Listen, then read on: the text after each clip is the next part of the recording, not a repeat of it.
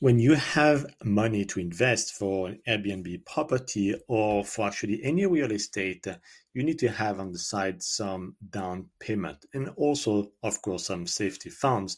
And you might be wondering how you should invest this down payment money because you really don't want to invest it in a risky market.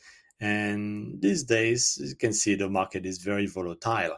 So depending on when you invest, depending on your risk tolerance, you can invest it and diversify it if you want. But if it's in the less than 6 to 12 months that you plan to buy something, I would just keep the cash on your saving account.